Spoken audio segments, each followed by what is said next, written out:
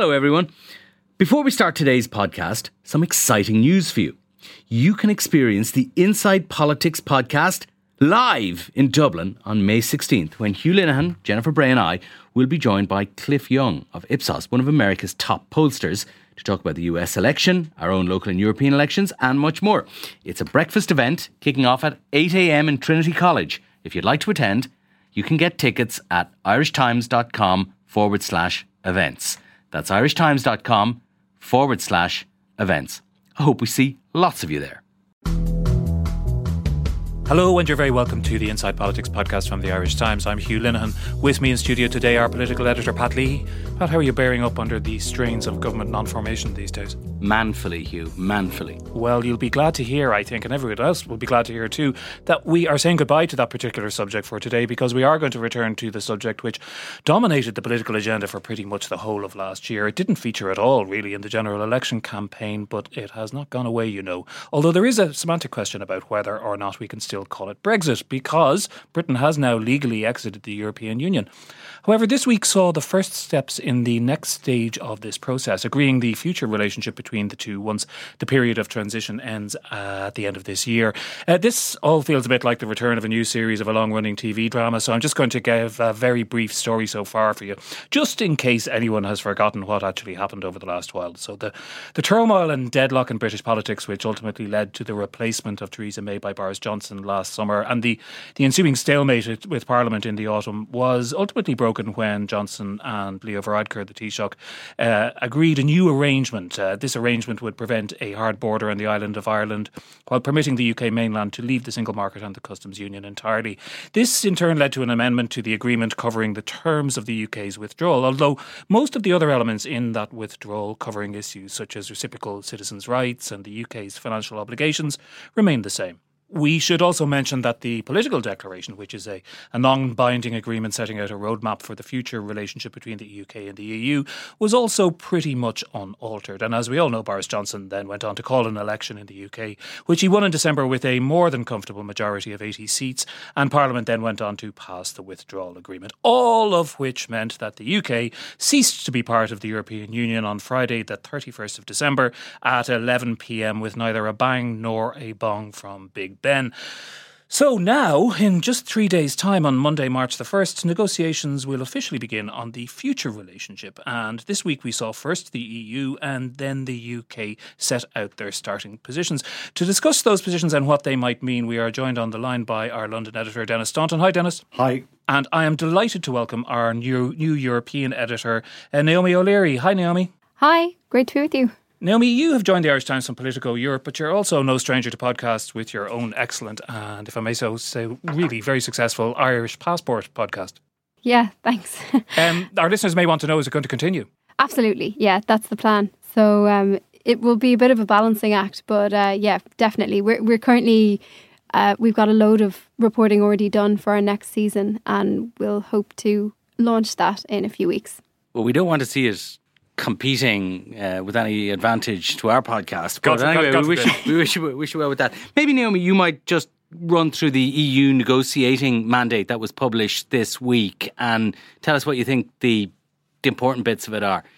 Sure. So what happened this week was the ambassadors from the remaining EU member states met to hash out the final version of the mandate that they're going to give to the chief negotiator, Michel Barnier, and his team. And there were a couple of tweaks to the final version, which there might be worth paying attention to. One addition that Ireland managed to get in is a reference to Ireland's unique geographical position. And my understanding of the significance of that is that attention should be duly paid to the fact that in order for goods to get to and from Ireland in general, they have to be brought on trucks through Britain. And so whatever ultimate deal there should be some sort of an allowance for that fact. And the concrete details of what that means is something that will have to be established in the negotiations. The other thing that also was agreed that was, I suppose, had been the sticking point in agreeing the final mandate was the so-called level playing field issue. So what level playing field essentially refers to is agreeing a common enough set of standards and rules so that the UK doesn't undercut the single market. So the EU's position is basically that they can have a nice, friendly trade deal, very close trade relations, but only if they're not going to be undercutting the single market with things like state aid. So I don't know, for example, you can give a company really, or a sector, really cheap electricity that gives it a competitive advantage over neighbouring countries. Or you could have lower standards, lower labour laws, lower environmental rights. So the French had been pushing for dynamic alignment, as it was called, which would basically mean that the UK would have to update its standards over time to continue to be in line with the EU. They didn't quite get that. There was a compromise reached, which says that there will be an agreement with EU standards as a reference point. And so that means that from the EU's point of view, if the outcome is the same, it doesn't mean that the UK is literally going to have to be adopting EU regulations, as long as the outcome is ultimately comparable. And I suppose one of the questions with that, Naomi, is, with a level playing field, who's the groundsman, who owns the roller and the lawnmower, and the question of who adjudicates disputes, which will inevitably arise in the future over whether the level playing field is still level. Yeah, exactly, and that's one of the major sticking points. Who is going to be the adjudicator of this, and also what's interesting over this week is that, from my point of view, both sides have sort of set out kind of hard lines in this position, in that the EU has locked in the implementation of prior agreements into the actual wording of their mandate for the achievement of the next deal. So they basically have said that we're going to need to see implementation of the prior withdrawal agreement, and that, by the way, means checks in the Irish Sea and preparations towards those checks, like literally infrastructure and stuff. Or, the whole deal is in question. That's in paragraph 5 of the negotiating mandate. And there is, I suppose, that's getting to the part of things where there is significant concerns in Dublin and where Dublin becomes involved. And I was wondering, Naomi, if there is an appreciation in Brussels of just kind of how a kind of sense of the political situation is here at the moment, with the performance of Sinn Féin in the general election, the kind of uncertainty about who is going to constitute the future government here, in terms of looking at those issues. Yeah, to be honest, that hasn't been much talked about from what I've seen in Brussels and from the conversations that I've been having. I think that the EU states are used to the fact that there's a very busy electoral calendar. When you've got 27 different states, there's almost always someone that's having an election or having some sort of an issue going on. So they tend to kind of trust the representatives that turn up on the day. So we had Simon Coveney and Helen McEntee, the Foreign Minister and European Affairs Minister, coming to Brussels to sign off on this mandate and presenting, sort of an image of continuity. There is a government. They're the same faces that there were before. There's not too much concern.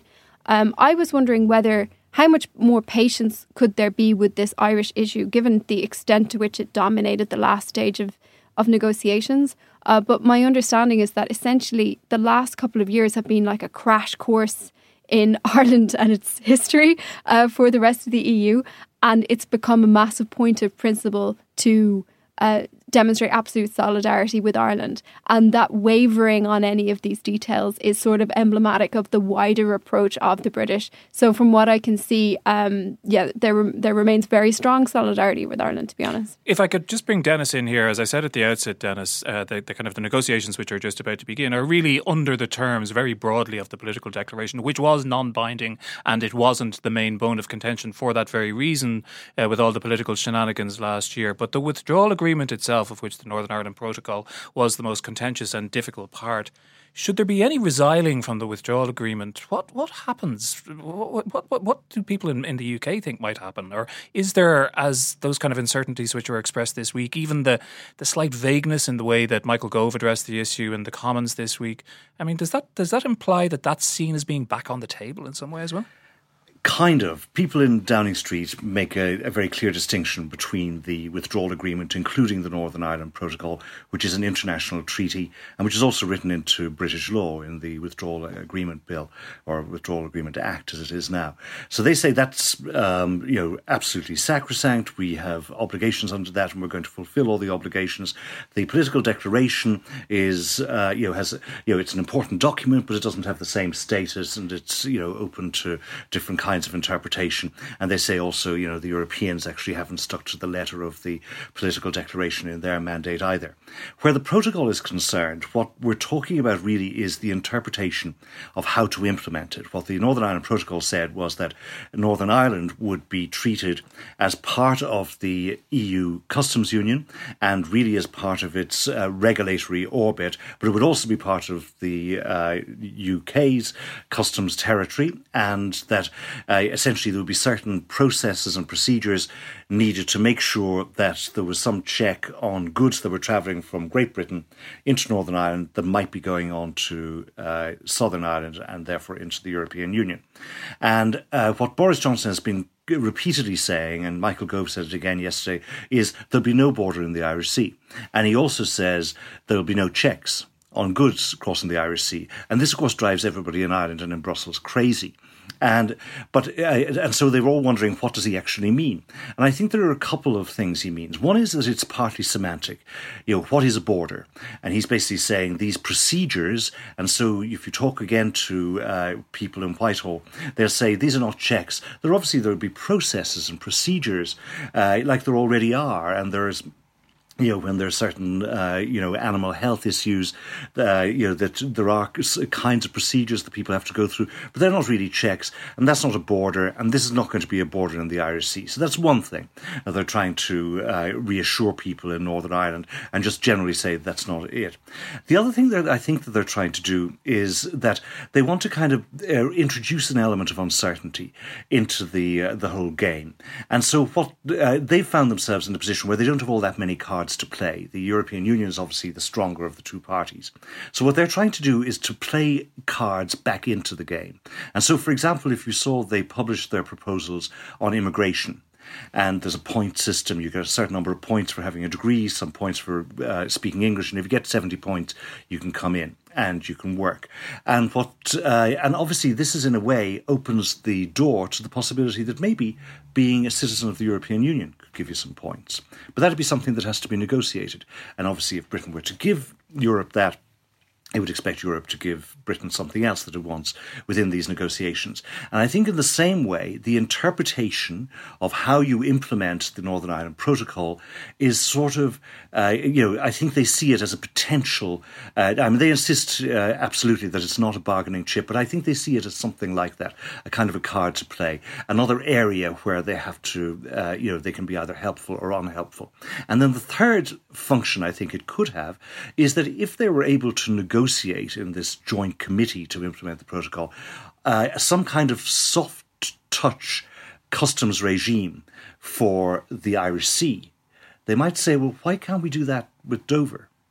And now the political declaration and indeed the protocol says this is not a precedent for any other kind of border crossing or any other arrangements. But nonetheless, if it's there, then you're kind of saying that it's possible. So I suppose what I'm saying is that the fact that they're speaking in this this double speak about the protocol doesn't mean they're planning to renege on it. But they're certainly, I think, open to instrumentalising it for their advantage in the negotiations. Can I just ask you a follow-up on that, Dennis? Because I read you had a very useful idiot's guide, and I'm the idiot in this situation, to sort of the key points of contention, which will be under debate over the next few weeks between the two sides. And the one you put at the top was actually about the nature of the agreement itself, an attempt to interpret what the negotiation's purpose is in profoundly different ways. And you were saying that for the UK, what they wanted to do, first of all, was a standalone free trade agreement. We hear it again and again and again from the UK side. And other stuff will follow or is separate. But from the EU side, what they want to do is an overarching deal, presumably of great complexity, where one agreement on one issue might be a quid pro quo for going a bit easier on another one. It sounds to me that the latter is what's going to happen if there's leverage in one area, looking to get benefit out of that in another area. Yeah, because in fact, a lot of the same people are going to be negotiating everything, and so I think that's right. But for the Europeans, they're talking about an overarching partnership, and and I think one of the fundamental differences in a way between where we are now and where we were with Theresa May was that Theresa May and the Europeans all spoke about the idea of this unique and special partnership. And what Boris Johnson is saying, actually, we don't want anything special. We want something bog standard, like you have with Canada or South Korea. And really and they actually put it in a paragraph. They say we want a relationship based on friendly cooperation between sovereign equals. And they say that whatever happens, they're not going to negotiate any arrangement where the UK doesn't have control of its own laws and political life. So what they're saying is no for the European Court of Justice under any circumstances. And we accept that if we have a relationship with the Europeans like Canada does, that means that there will be friction in trade and there will be a cost to Britain in terms of its trading relationship with the European Union. But that's worth it as far as they're concerned if they can have complete regulatory freedom and freedom also, like Naomi mentioned, state aid. And they want to use state aid. They want to set up their own state aid regime because they have an ambitious programme for post-Brexit Britain and a new industrial policy which is based on science, education and technology, and particularly new technology. And these are areas where, for example, the British would like to have their own data regime. They're going to abandon GDPR, the European data system, and they believe that they can attract tech companies from the US by having a looser arrangement on data. They think, for example, in areas like artificial intelligence, they can also steal a march on the Europeans. And then in other areas like gene editing or whatever, that they again can have a laxer regime. And so what they're saying is, rather as you have in other trade agreements, we can have mutually reciprocal guarantees that we're not going to use lowering of employment rights or lowering of environmental standards to try to gain competitive advantage. But we're not going to be bound into EU rules to do this. It's going to be some kind of acknowledgement of equivalent regimes, and that you might have some kind of international arbitration, just like you have an arbitration system for any treaty or any free trade agreement between any two countries or two entities. But basically, Britain's leaving. It's not going to be part of the European regulatory orbit. Naomi, that sounds like a world away from what it seems to me that Brussels' conception of the talks, which are beginning next week, will be. I was talking to somebody earlier about this who expects rows and breakdowns in the early stage of the negotiations on at least some of those points that Dennis has mentioned there. Is that the expectation in Brussels, that probably be off to a rocky start? Yeah, there's quite a wide sort of speculation that the British might try some kind of a stunt, like a dramatic walkout or a blow up over something, we're taking our papers and leaving, the kind of something like that might happen in the early stages. That's kind of widely expected. And there's also, you can see that they're playing, that both sides are sort of seeking to use the schedule to their advantage. So the EU basically, because the two sides are so far apart at this point, the EU thought, nothing's going to really happen. The British aren't going to come up with anything acceptable. Before we know it, it's going to be the summer break.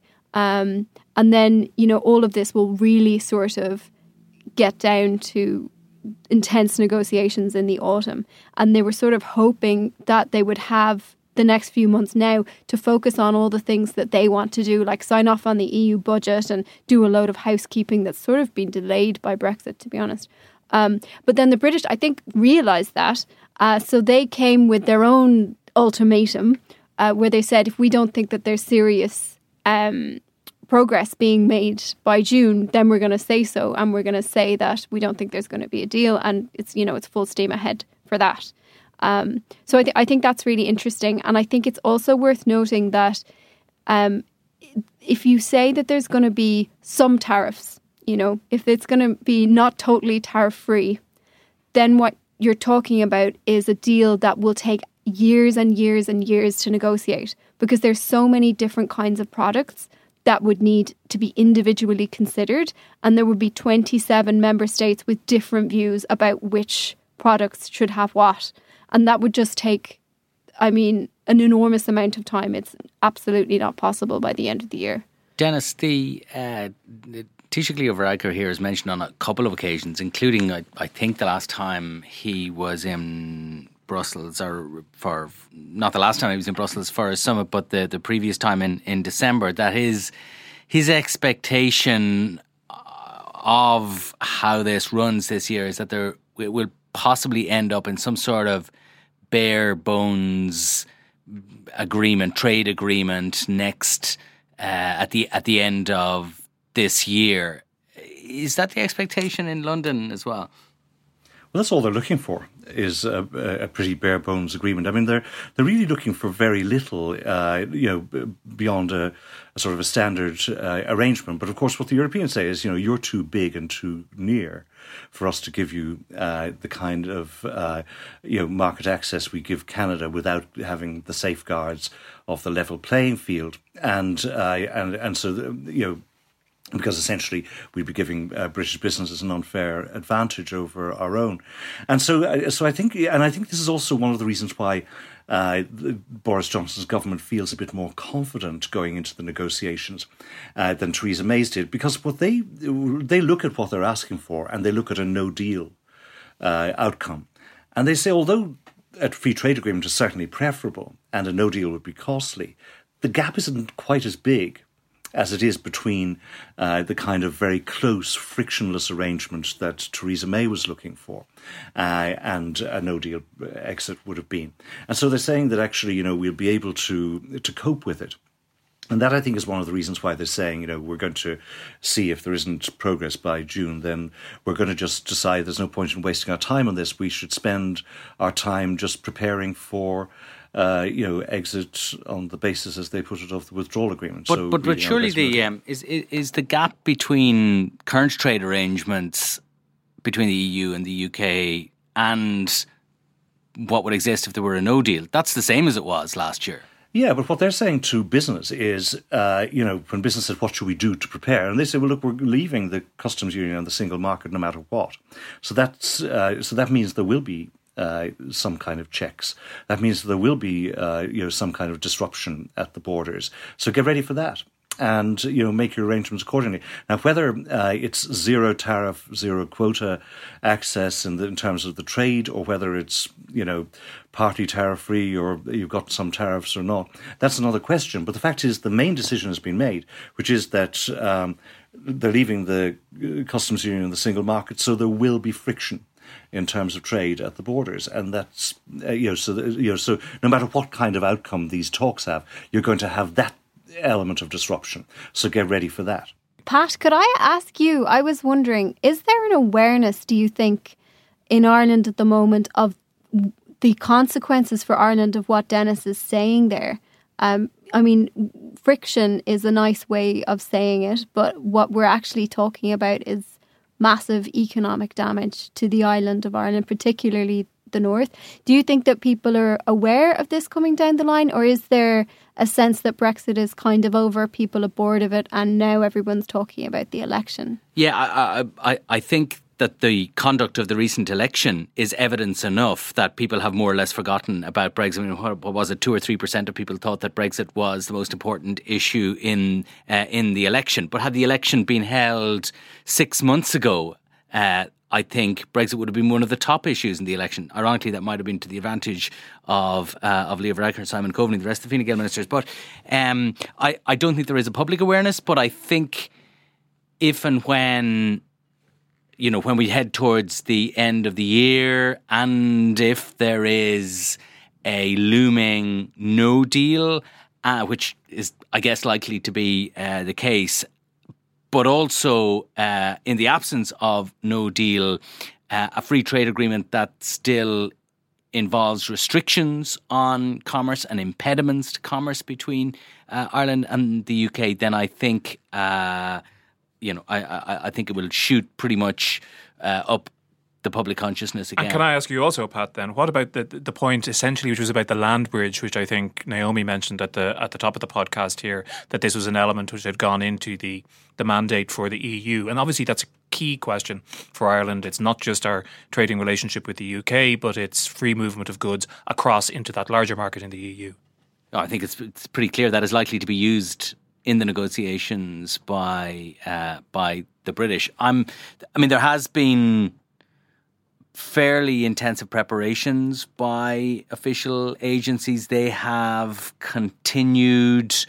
There was a stakeholder conference or stakeholder forum even during the election campaign, which Simon Coveney told us all about at great length in the course of an election press conference. But it's just it has certainly fallen out of public consciousness as that. But I think if you're a business, exporting to the UK, you are still acutely conscious of it. Yeah. On that subject, I think actually the land bridge might just be okay because road haulage is one of the few areas alongside financial services where Britain is actually looking for something from the European Union. It wants British road hauliers to be able to operate freely in Europe, just as they do now, rather in the same way as they want the financial services industry to be able to operate there. And so I think that probably that's a quo for the quid when it comes to doing some sort of a deal on the land bridge. So I think it's probably going to be in their interest to do something on that. Although, it's worth thinking about how that would work in practice. So if there is some kind of a deal that allows Irish trucks to get through Britain smoothly to and from, partly what that would involve is them taking priority over British trucks because the queues would be full of British hauliers. And I don't know how the truckers would feel like that or would think about that. That's one of many things. Dennis, I want to turn to the subject of fish. It is Friday. Yes. It is Friday after all, and it's Lent. And it is Lent. I was taken by. I could almost hear the strains of "Land of Hope and Glory" behind Michael Gove as he waxed lyrical about Britain taking back its sovereign waters and full control over them and so on and so forth. We, as an independent sovereign state, regard control of our own resources as something which we cannot barter away. Of course, we want to cooperate in the management of stocks with our neighbours, but the approach that we will take will be similar to that of other sovereign states or sovereign regimes like Norway, Iceland and the Faroes. And as an independent coastal state, we will regulate access to our own waters on our terms. Is fish purely symbolic? It's clearly not as economically important to the UK as financial services, for example. Or is there a serious political internal issue for the UK with regard to fishing rights? Yes, fish is a hugely symbolic element of the whole Brexit thing because one of the real bones of contention about joining the European Union or the common market in the first place was the loss of control of Britain's fishing waters. And so one of the things, what they're saying basically is that Britain will regain control under the international law of the sea. It'll regain control of its fishing waters. And then what they're saying is every year we'll sit down with you, rather as the Europeans do with Norway or Iceland, and we'll agree on the basis of science and various other things exactly how much fish your boats can fish in British waters. And we'll do that once every year, and that's it. But that Britain would be in total control. Now, what the Europeans want is much more structured, much more dependable, multi-annual kind of a system where where essentially that they would maintain the kind of access to British waters they currently have.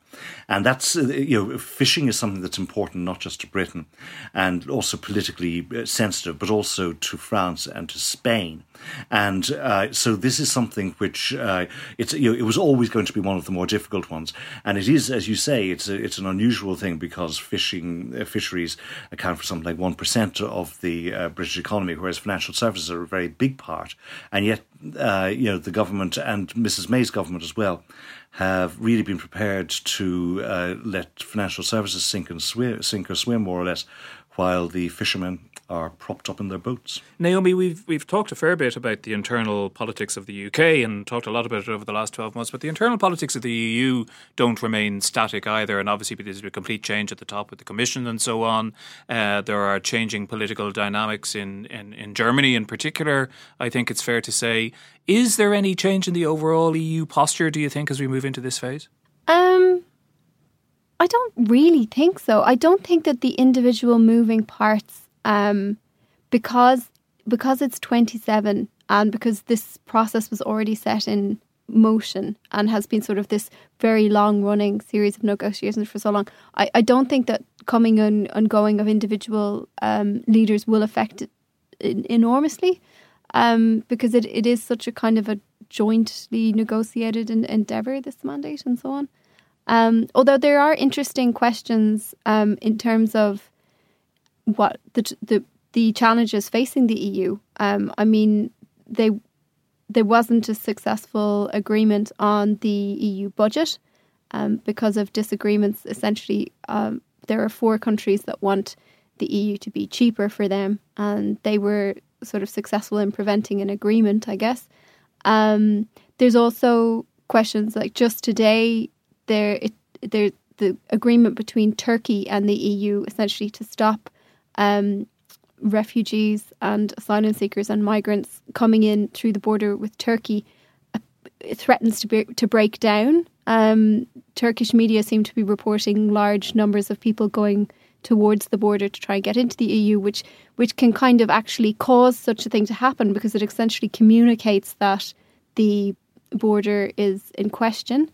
So there's, on top of everything else, there's the coronavirus as well, which the EU has been, I think, struggling to coordinate. It's a difficult one for them to grapple with, sort of in a joined up 27 member coordinated fashion, because health policy is a national competence and so are borders. So if you want to introduce any kind of checks, for example, that's entirely up to nation states. So it doesn't exactly fit easily or neatly into the competences of the EU institutions and what they've set up to deal with. So there's a number of challenges, and like you say, there's moving parts politically. Could I just say, sorry, Naomi, that litany of woe that you're reciting is music to British ears, because they actually seize on everything like this. And they actually believe, like, one of the reasons they feel kind of confident is, Boris Johnson has an 80-seat majority. He doesn't have to face the voters again until 2025. And so they look across the channel and they see coronavirus, they see, political turmoil in Germany and Italy, wherever else it is, and all these other things you're mentioning, and in Ireland as well. And they just think, actually, if there's going to be a cost on both sides to no deal, the politicians in Europe will pay the price politically sooner than the British will. But what you seem to be saying, Naomi, is that actually, although Europe is dealing with all these crises and they're difficult, that actually it's not associating them in any sense with Brexit. No, not at all. And I mean, in terms of public perception, the blame for Brexit and any downside of Brexit lies very squarely with the people who voted for it and the government that pursued a very hard version of it. It's really not going to land on EU leaders. I highly doubt that. I mean, if you look at the statistics, the entire the survey data shows that the entire Brexit process has been like a large-scale morality play that's kind of demonstrated to the citizens of Europe what the EU is and what it's for and what the benefits of it is, and actually sort of desire to for a Nexit or a Frexit have reduced since the Brexit negotiations have gone on. There hasn't been a sort of a domino effect of demands to leave, as the Brexit campaigners believed there would be. So yeah, I really there are challenges, yes, but how they relate to Brexit is essentially that the EU leaders want to get Brexit done and out of the way so that they can focus on things like this. The new EU Commission has lots of geopolitical ambitions that it's stated, including tackling climate change and making the EU like a leader in tech and so on. And its big question that it wants to get on with is how to actually do that and how to get agreement between 27 quite different member states. Okay, Pat, you wanted to come in Well, there. just to say that I think that Boris Johnson's big majority that Dennis refers to there also gives him the possibility of agreeing any sort of a deal. So he can go either way. Whatever deal he agrees. And this was Theresa May's big difficulty, that she couldn't get what she agreed through Parliament. He can get any agreement through Parliament, as he has done with the withdrawal agreement, which by any standards was a massive retreat from where the British position previously had been vis-a-vis Northern Ireland, at least. So if Boris ends up surrendering on lots of things in the negotiations, I'm not suggesting that that is what will happen, but he has that option open to him in a way that Theresa May didn't. My mind boggles at the prospect of Boris Johnson rubbing his hands at the effect of coronavirus across Europe. Can I just, for a second, just go back to what Pat is saying?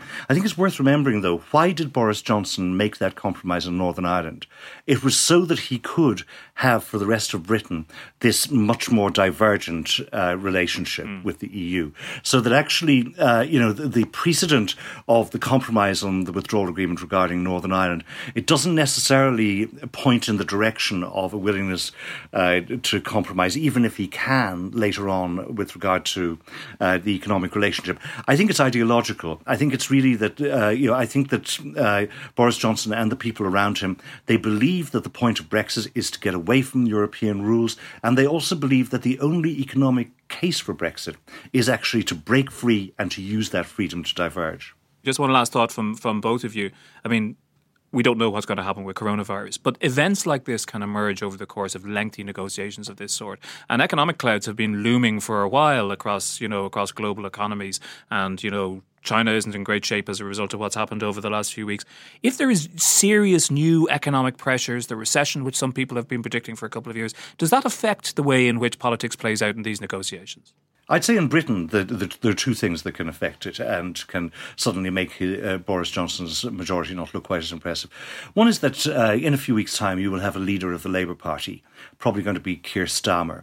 Some people think he's a bit boring, but the fact is that he's a pretty professional operator, and suddenly you'll have a real opposition across the aisle able to hold Boris Johnson to account, including forensically on these negotiations with regard to the European Union. And I think that's one thing that's going to change his luck. And then the other thing is exactly what you're describing, bits of misfortune. The handling of the floods here in the last couple of weeks, his handling of the coronavirus has drawn a lot of criticism, including from some of the elements of the press that are normally friendly to Boris and to the Conservative Party. And so things can go wrong for politicians, and that could affect the negotiations, and it could affect maybe even those fundamental calculations that Boris Johnson has about Brexit. The only reason I think it might not work out that way is because the main thing that Boris Johnson seems to want to do is to fulfil what he said in his manifesto. The manifesto was quite small. There aren't many promises in it, but he wants to be able to go back to people and say, look, these are the things I said I'd do. 20,000 policemen, 50,000 nurses, get Brexit done. This is what I'm going to do, and I've done it. And he thinks that then that gives him a chance to, for longer political survival. So so things can blow him off course. But I think on the fundamental direction of Boris Johnson's Brexit, I don't think things are going to change. Naomi? I think economic pressures have very little ability to affect the EU's negotiating approach because, like I say, it's just 27 member states, and it's so difficult for changes to be introduced in that way. But the way that I think it's being seen from the EU is that the speech by David Frost, the chief UK negotiator in Brussels, made references to things like costs and trade-offs, and this new language accepts that there's going to be an economic price in the UK for the divergence and the freedom that they want, and that is a kind of the acceptance of that at the government level is being received with a kind of a grim attitude in the EU, because what they think that means is there's going to be a poorer Britain on the edge of Europe,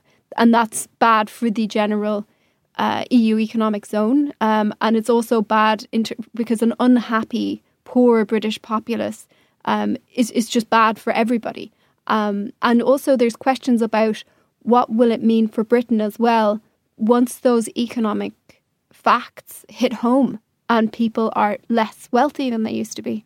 And of course, all those bad things are bad for Ireland as well. Pat, can you just give us a last thought on this? We'll just say that if those economic pressures. I think what they will do both in Ireland and across Europe if they emerge, and I suppose the beginning of them is already underway.